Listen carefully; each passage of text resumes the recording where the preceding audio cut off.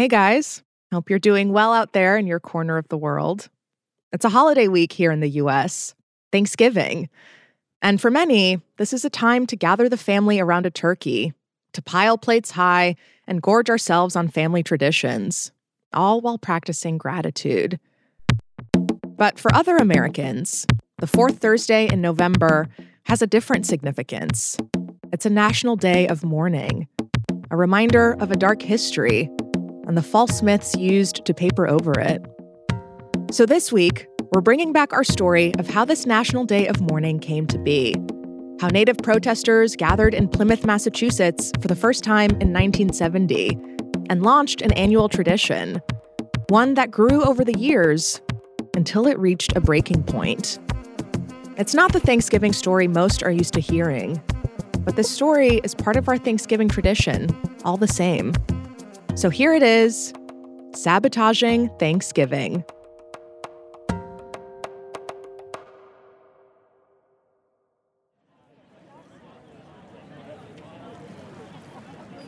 On Thanksgiving morning in 1997, a familiar scene played out in Plymouth, Massachusetts. Men and women, dressed head to toe in colonial-era costumes, paraded through the streets. They wore giant white collars, breeches, and bonnets. In their hands, they held Bibles, some muskets. And in their hearts, they carried the true spirit and story of Thanksgiving. Tourists lined the streets to watch it all play out. But then, Indigenous protesters intercepted the parade. They jumped out of the crowd and yelled at the costumed reenactors. Chaos ensued. And the police, they were there waiting for them.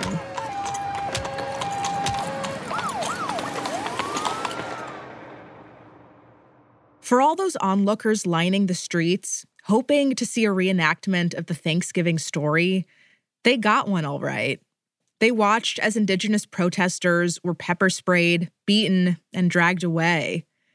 Turns out, this was a Thanksgiving scene, just not in the way the tourists were expecting.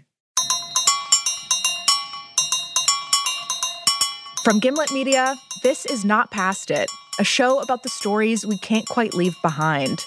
Every episode, we take a moment from that very same week in history and tell you the story of how it shaped our world. I'm Simone Polanen. That violent confrontation between Native American activists and the Plymouth police was the culmination of a decades-long tradition of protest that began 51 years ago this week, on Thanksgiving Day, 1970. Indigenous activists dubbed it the National Day of Mourning and made it their mission to tell the truth about Thanksgiving and the birthplace of that great American myth. Today on the show, we're telling you the story of how one group of Indigenous activists has fought to keep American history honest. How exactly do you go about telling a pilgrim to fuck off? That's after the break.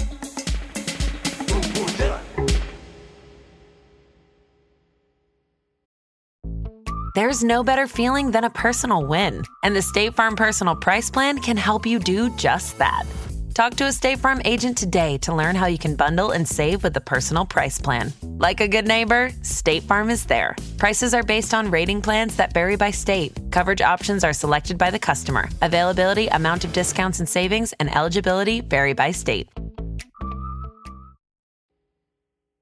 In the early 1970s, a man named Wamsuta Frank James gathered a group of activists together in Plymouth, Massachusetts.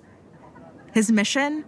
To tell a different story about the history of Thanksgiving. Before this day is over, every Indian brother, every sympathizer will go back to their homes with a different thought about what Thanksgiving Day means to the Native American. It is a day of mourning. Wamsuta was part of the Wampanoag tribe, the people that, as the story goes, welcomed the Pilgrims with open arms in Plymouth all the way back in 1620. The Thanksgiving myth essentially says that the Pilgrims, seeking religious freedom, landed on Plymouth Rock. They then made friends with the Wampanoag. They were welcomed with open arms by the Wampanoag. This is Keisha James. She's also a member of the Wampanoag tribe. And then they sat down to a meal together, and the Pilgrims lived happily ever after, and the natives faded into the background. When Keisha was growing up, her grandfather, Wamsuta, the activist whose speech we just heard, told her a very different version of that Thanksgiving story. Thanksgiving was not declared in 1620, as the myth would have you believe, but actually in 1637 to celebrate the massacre of over 700 Pequot men, women, and children on the banks of the Mystic River in Connecticut. Back in the early 17th century, the story goes that the Pequot had been in conflict with Puritan settlers over fur trading and resources. Tensions had been escalating for a while, and it all boiled over one early morning. A Puritan militia surrounded a fort where the Pequot were staying, and just as they were waking up, the Puritans attacked. And the description of the Pequot massacre includes things like celebrating the fact that they burned the corpses afterwards and describing the smell and giving thanks to God for the victory over the Pequot. The Puritans saw their victory as a blessing from God and marked that day as a day of thanksgiving. Historians disagree on how directly the celebration of the Pequot massacre led to our current Thanksgiving celebrations. But what is clear is that after the Puritans arrived in Massachusetts, they attacked and killed the indigenous communities who were already living there, over and over again.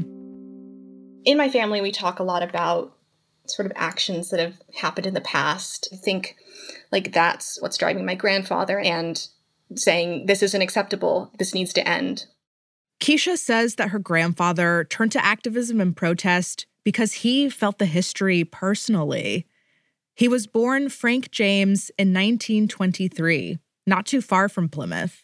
He was the first generation of my family to leave our ancestral homelands, which is Noepi or Martha's Vineyard. The family ended up moving to Chatham, Massachusetts, where they were one of the few non-white families in town. They experienced incredible amounts of racism from townsfolk. They have a story of a cross being burned on their lawn, for example, like things like that.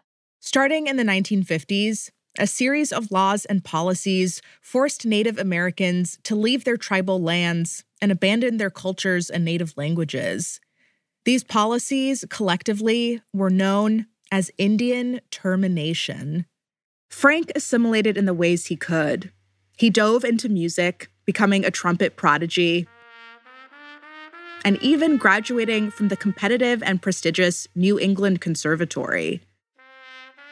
But these accomplishments only got him so far.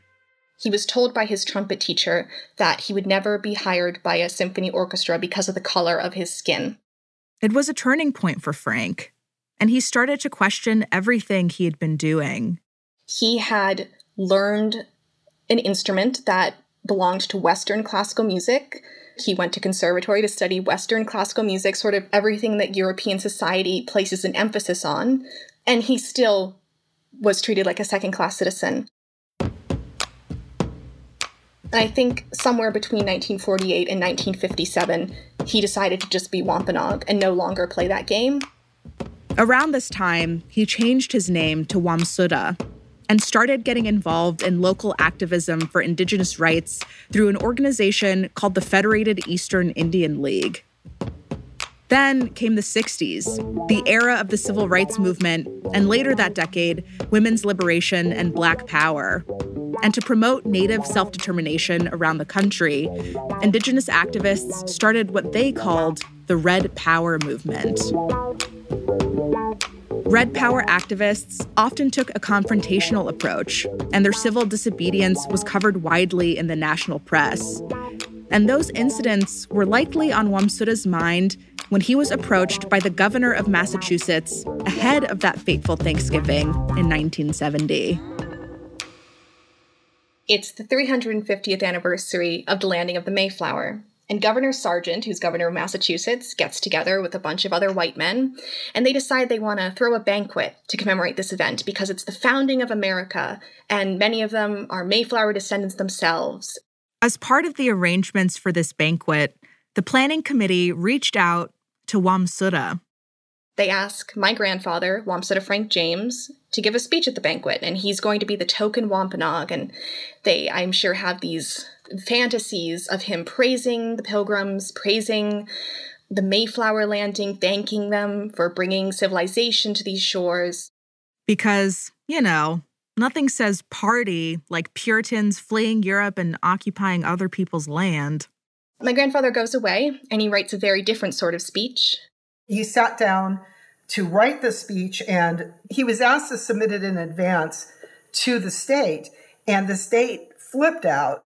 That's Matoi Monroe, co-leader of United American Indians of New England. She worked with Wamsutta over the years to organize protests and other activist endeavors. The state said, this is way too inflammatory. You can't say words like this on such a grand occasion. That's not all right. Wamsutta wasn't allowed to read his speech, but it's still out there. You can find it online, so I can tell you exactly what he wanted to say.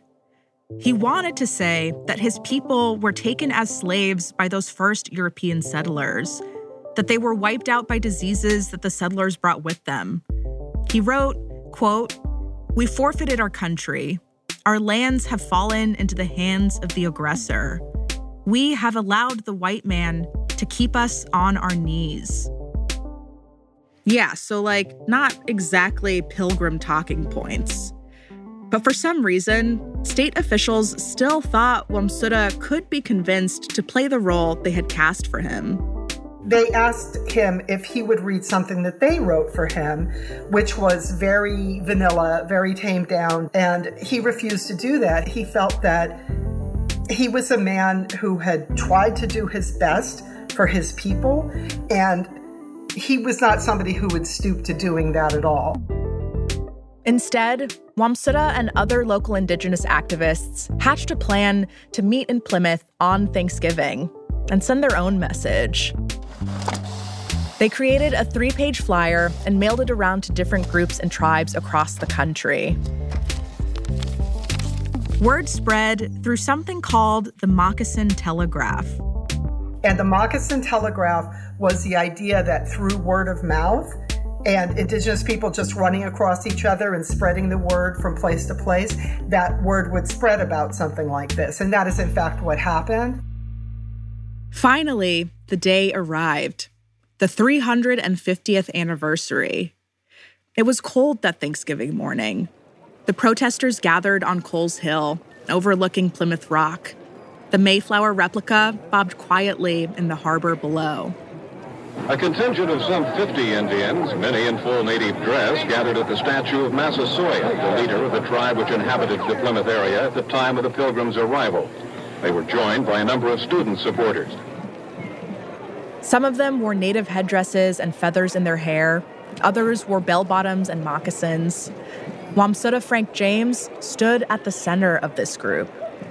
The leader of the group urged continued protesting of the treatment received by American Indians. He charged the government with breaking 389 treaties in the past 350 years. The leader called upon the white man to take back his disease and poverty. After the speeches, the group continued down the hill, marching to the place where the Pilgrims supposedly first landed. The Indians paraded to Plymouth Rock, protected in a concrete pit. More than a dozen of the group jumped onto the rock and covered it with sand. They chanted, "There's a curse on the rock, and the rock is red with our blood."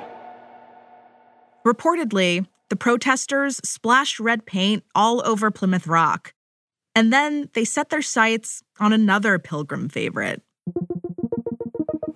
The next target was the Mayflower II, a replica of the original sailing vessel of the Pilgrims. Many climbed over fences and railings in a symbolic protest. The Indians and their sympathizers ripped down the cross of St. George, took down flags from the ship's masts, and scaled most of the vessel's riggings. They tossed overboard a mannequin of Christopher Jones, master of the original Mayflower. Wamsutta and the other activists declared that day as the first national day of mourning, and they made a plan to return every Thanksgiving to disrupt the pageantry and the celebration of a false history. They would go back year after year after year to challenge the Pilgrim narrative. It became tradition. But, as we know, pilgrims don't stay peaceful for long. That's after the break.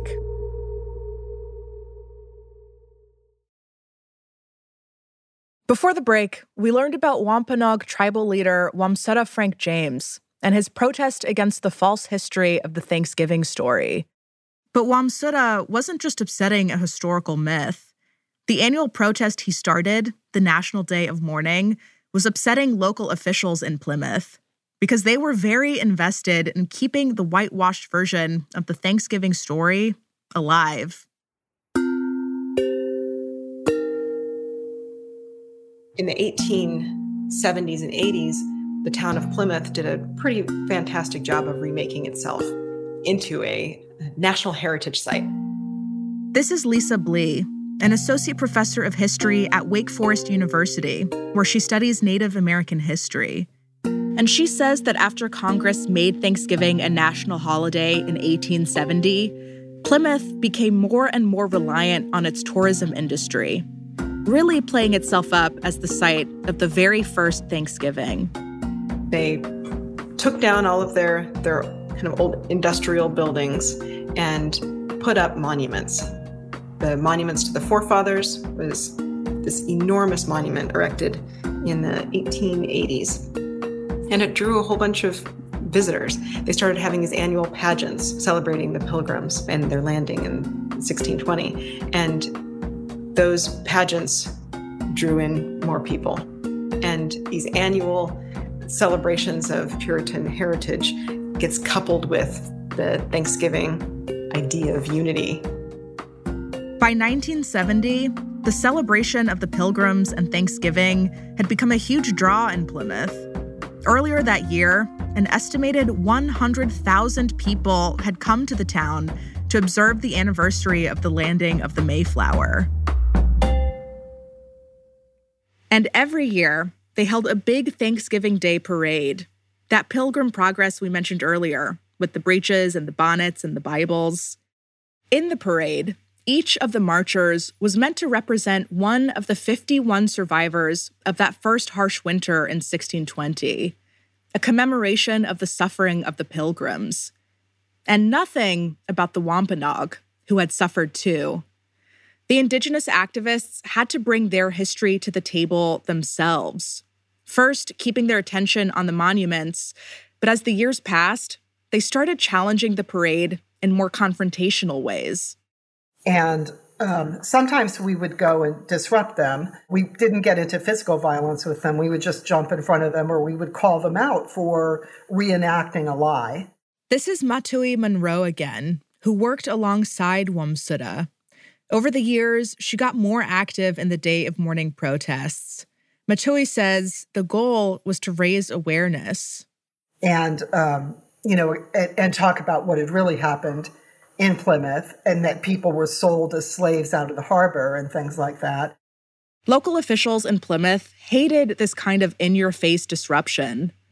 Police presence ramped up through the years. Protesters would often be followed by armed guards and police dogs. The parade and the protests remained largely peaceful, though, and the protesters would not be dissuaded. We never had a permit or anything, and frankly, it's Indigenous land. And so we marched through the streets of Plymouth, and we would often end up down by Plymouth Rock. But it all came to a head on Thanksgiving Day in 1997. Matoi and 150 or so other protesters gathered that morning on Coles Hill, and then they began marching through Plymouth.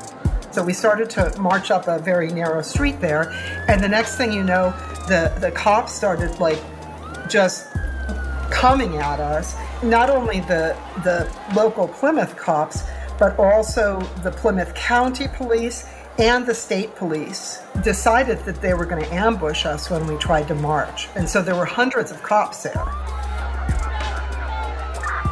They were indiscriminately just pepper spraying anybody they could find.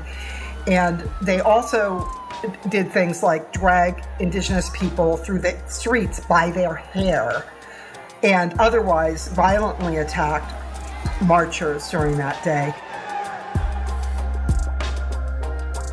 Near Plymouth Rock in Massachusetts, a Thanksgiving Day protest by Native Americans turned nasty. The police used mace and arrested 20 people. The police would actually arrest 25 of the protesters, including Matoi. They were slammed with charges like disorderly conduct and unlawful assembly. The press started calling them the Plymouth 25. And images ended up in the news of protesters being assaulted by the police, getting dragged around in handcuffs, getting pepper spray to the face. And those pictures had a dramatic impact. Almost a year after the altercation, the group reached a settlement with the town of Plymouth. The charges against the Plymouth 25 were dropped, and Plymouth agreed to allow protesters to gather every year without obtaining a permit first. And perhaps most significantly, Plymouth agreed to better address the history of the Wampanoag and its historical markers. One of the things that we got from the settlement were plaques that are in town. One of them is up on Coles Hill, and it has information that we wrote about National Day of Mourning and its significance. If you go to Coles Hill now, the hill that overlooks Plymouth Harbor, where Wamsuta and others first gathered in 1970, you'll find a wide bronze plaque set on a stone that tells the story of the National Day of Mourning. Plymouth was a town that was just filled with propaganda about the Pilgrims. And we wanted there to be something there that would tell some historical truth and would tell it from an Indigenous perspective as well. The plaques are there to serve as a correction to the Thanksgiving myth that Plymouth had been parading, literally, for its thousands of visitors. Anybody who is a tourist who goes there will be able to see those plaques and maybe start rethinking why they're in Plymouth and what Plymouth is selling to them when they go there as tourists. So that was to correct some of the history. Historian Lisa Blee says the National Day of Mourning plaques are especially powerful given their prime positioning. One of them is right next to a statue of Massasoit, a Wampanoag leader from the time of the Pilgrims. It's incredible, I would say, what they've accomplished. The plaque next to the statue of Massasoit, by creating a counter-narrative next to the statue when visitors see it and then they go home with a more complicated understanding. An understanding that what your country sells to you, and its traditions, and its stories, it's not usually the full picture. But also, a couple of plaques isn't enough. It can't possibly represent the whole truth. Because the truth is, Native Americans continue to be erased. Indigenous voices continue to be silenced. There aren't many spaces like the National Day of Mourning specifically dedicated to amplifying the needs, the demands, the voices of Indigenous people, where the rest of us are asked to just listen. Wamsuta's granddaughter, Keisha James, wants that to change.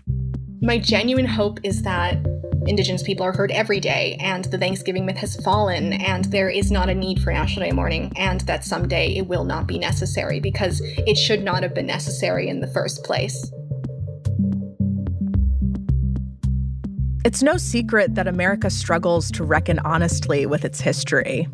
The violence, the dispossession, the indoctrination, and the destruction that stains its past. It doesn't fit into the land of the free, home of the brave narrative. The Thanksgiving myth, however, I think it's the perfect example of how America likes to see itself. In peaceful community, joining hands with others that aren't like us. But you know that's not the story of America. I know it isn't. Keisha and Matoi and the thousands of other Indigenous people who've protested on the National Day of Mourning, they don't just know it. They express it. They fight to tell the story of America as it actually is. It's not easy to go up against this great American myth, but it's a matter of preservation. They fight against a false history designed to erase them, to say, we are here. We are undeniably here.